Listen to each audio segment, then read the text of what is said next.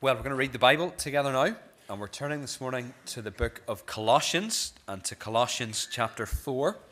You'll find our Bible reading on page 985 of the Pew Bibles, page 985.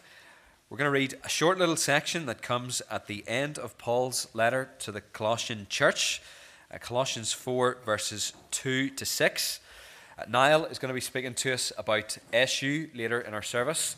And then after that, we're going to think about these verses briefly together. So Colossians chapter 4, verses 2 to 6. And it's page 985 of the Pew Bibles. Colossians chapter 4, beginning at verse 2. And this is the word of the living God to us this morning. Continue steadfastly in prayer, being watchful in it with thanksgiving. At the same time, pray also for us, that God may open to us a door for the word, to declare the mystery of Christ, on account of which I am in prison, that I may make it clear which is how I ought to speak.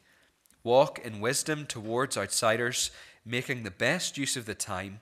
Let your speech always be gracious, seasoned with salt, so that you may know how you ought to answer each person. Amen. And we thank God for his word to us this morning. Well, this morning we're going to finish our time together by thinking about what the Bible says about mission. We've done this several times over the past year. It's been very helpful for us to occasionally think about what we're called to do as the people of God. This morning we're going to think briefly about Colossians 4 verses 2 to 6. You'll find that passage on page 985 of the Pew Bibles. It's a short passage, but it has two really important things to tell us as we think about mission and evangelism. Before we think about that passage, though, let's pray for a moment together.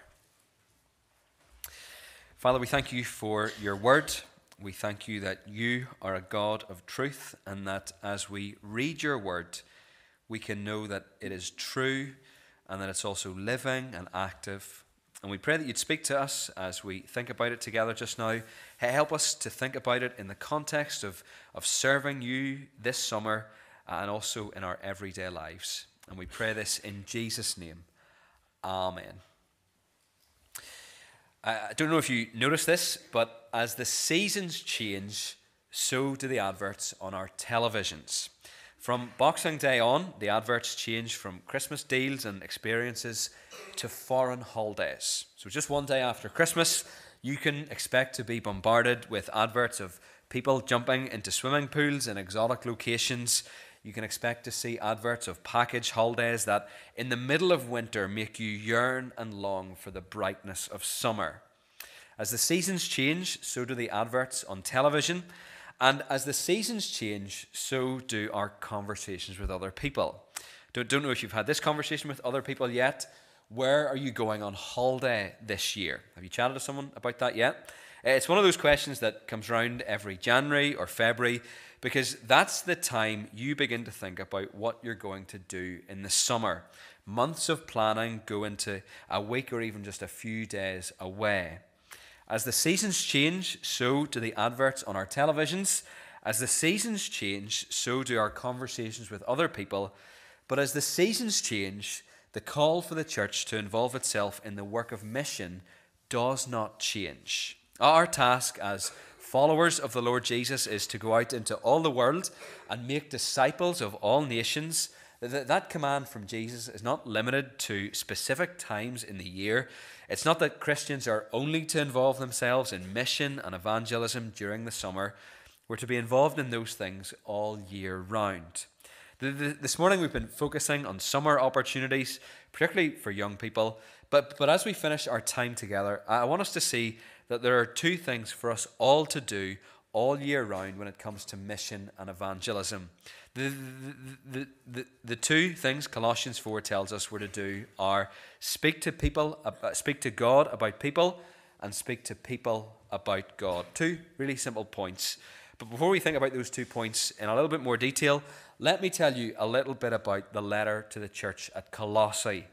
But Paul is the author of this short, snappy letter. It's just 4 chapters long, and like other New Testament letters written by Paul, it can be divided into 2 parts. The first half of it, chapters 1 and 2, are concerned mainly about doctrinal matters.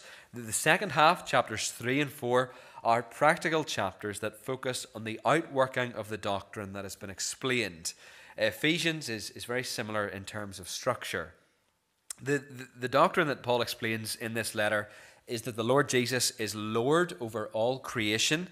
Chapter 1 contains a beautiful explanation of who the Lord Jesus is. We're told that he's the image of the invisible God.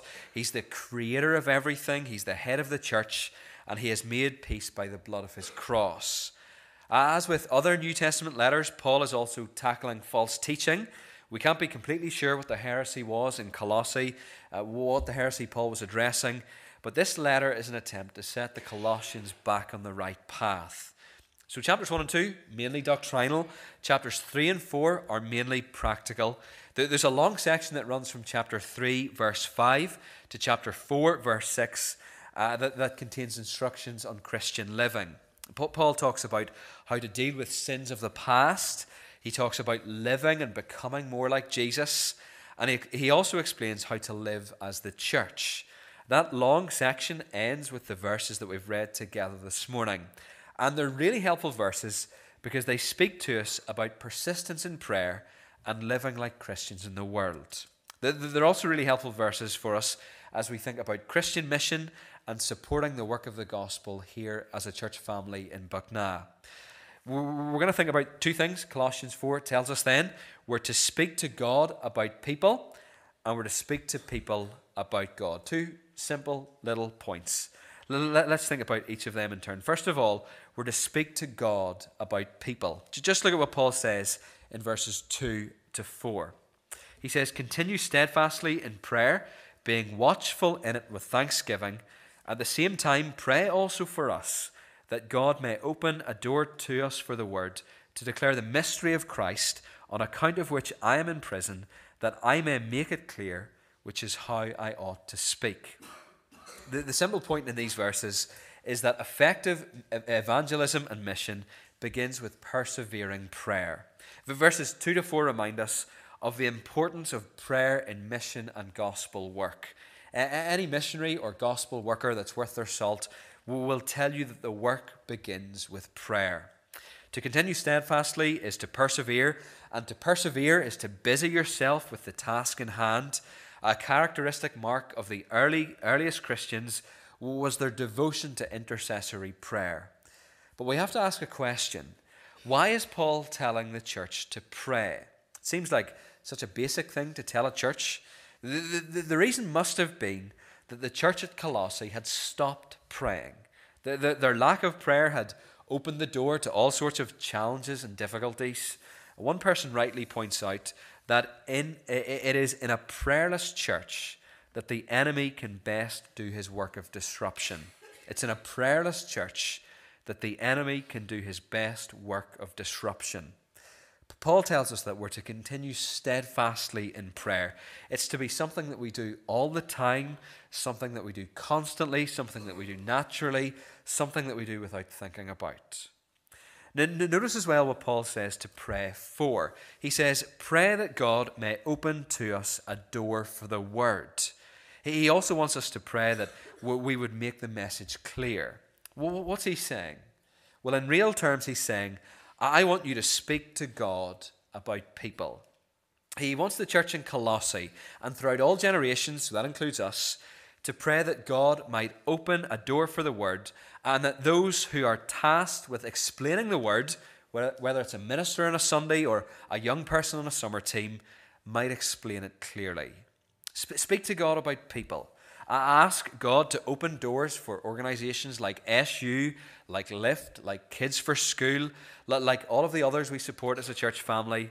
And pray for those who are explaining the word, teaching the Bible, telling men and women and boys and girls about Jesus, that they might speak clearly about him, that they might speak clearly in a way that other people can understand.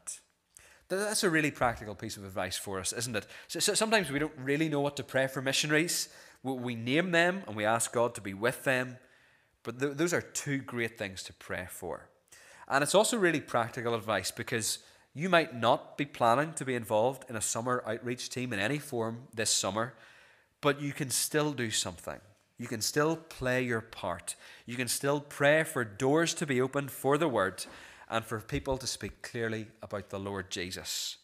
Which actually leads us on to our second point, the second thing Paul says in these verses. First of all, we're to speak to God about people, and secondly, we're to speak to people about God. Look at verses 5 and 6. Paul says, "Walk in wisdom towards outsiders, making the best use of the time. Let your speech always be gracious, seasoned with salt, so that you may know how you ought to answer each person." Just as there was a simple point to verses 2 to 4, so there's a simple point to verses 5 and 6. These verses remind us of the importance of personal evangelism, both on teams, but also every day. Well, what's interesting about what Paul says is that he doesn't define personal evangelism as preaching a sermon to people who don't know Jesus. He says, "Walk in wisdom toward outsiders, and let your speech always be gracious, seasoned with salt, so that you may know how you ought to answer each person." On teams and on missions, there's a very clear objective to speak to other people about Jesus. But what Paul has in view here is our everyday life. If we have trusted in Jesus, then we're to live like Christians. We're to walk wisely so that people see a difference in us. But that's not to say we don't use words. So sometimes you hear a quote which is something like, "Preach the gospel at all times, and if necessary, use words." It's not a very good quote, because you can't preach the gospel, speak about the gospel, and not use words. So sometimes we get drawn into thinking that just living like a Christian will be enough to make people trust in Jesus or come to church. It just won't. And that's backed up by what Paul says here. He says we're to speak to people about God. Our words are to be gracious and seasoned with salt. And we're also to answer each person as we find them where they are spiritually. Our 2 points are actually connected. We're to speak to God about people, so that means that we pray for missionaries and gospel workers, but it also means that we pray for the people that we work with as well. And what do we pray for? We pray for opportunities to speak to people about God. And we do so conscious that we're to make the best use of the time. Notice that phrase from Paul there, make the best use of the time. The best use of the time we're here on earth, the best use of our lives, the best use of the time that God has given us. As the seasons change, so do the adverts on our televisions. As the seasons change, so do our conversations with other people. But as the seasons change, the call for the church to involve itself in the work of mission and evangelism does not change. Speak to God about people. Pray for those involved in gospel work. Pray for people like Niall. Pray for other missionaries that we support. And speak to people about God. Tell other people about Jesus on a summer team, but also in your everyday context and situation.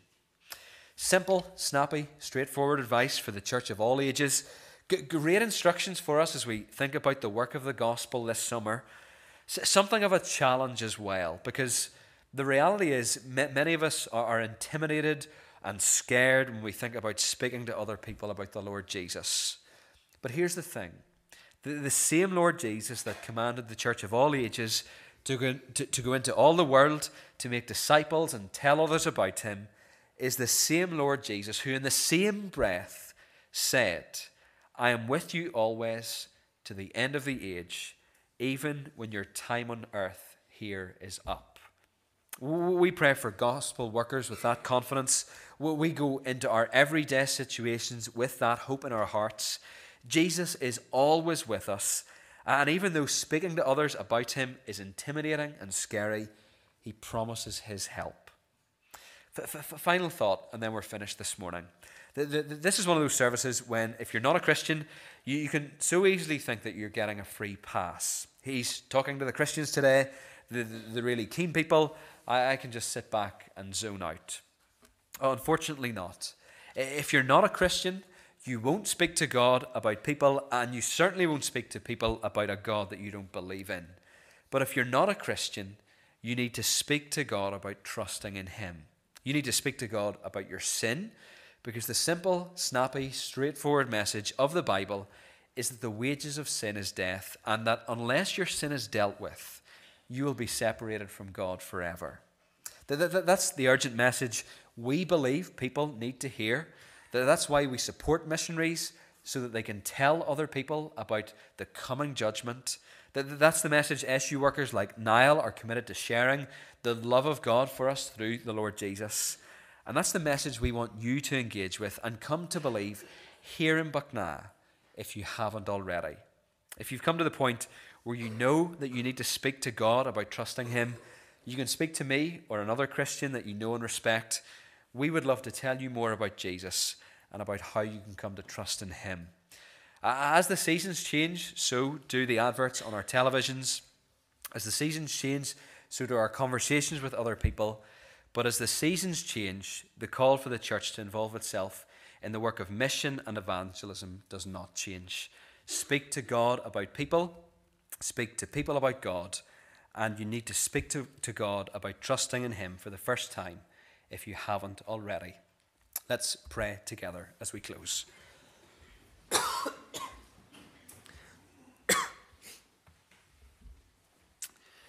Father, we thank you for your word to us this morning. We thank you that it's a challenge to us if we know and love you. We pray that you would help us to speak to you about people that we know and love who haven't yet trusted in the Lord Jesus. And we also pray that you would help us and equip us to speak to people about how you can save them and how you can rescue them. Father, we pray especially for summer teams this year. We ask that you would be with us as a church family, that you would help us to continue to support those in whatever way we can.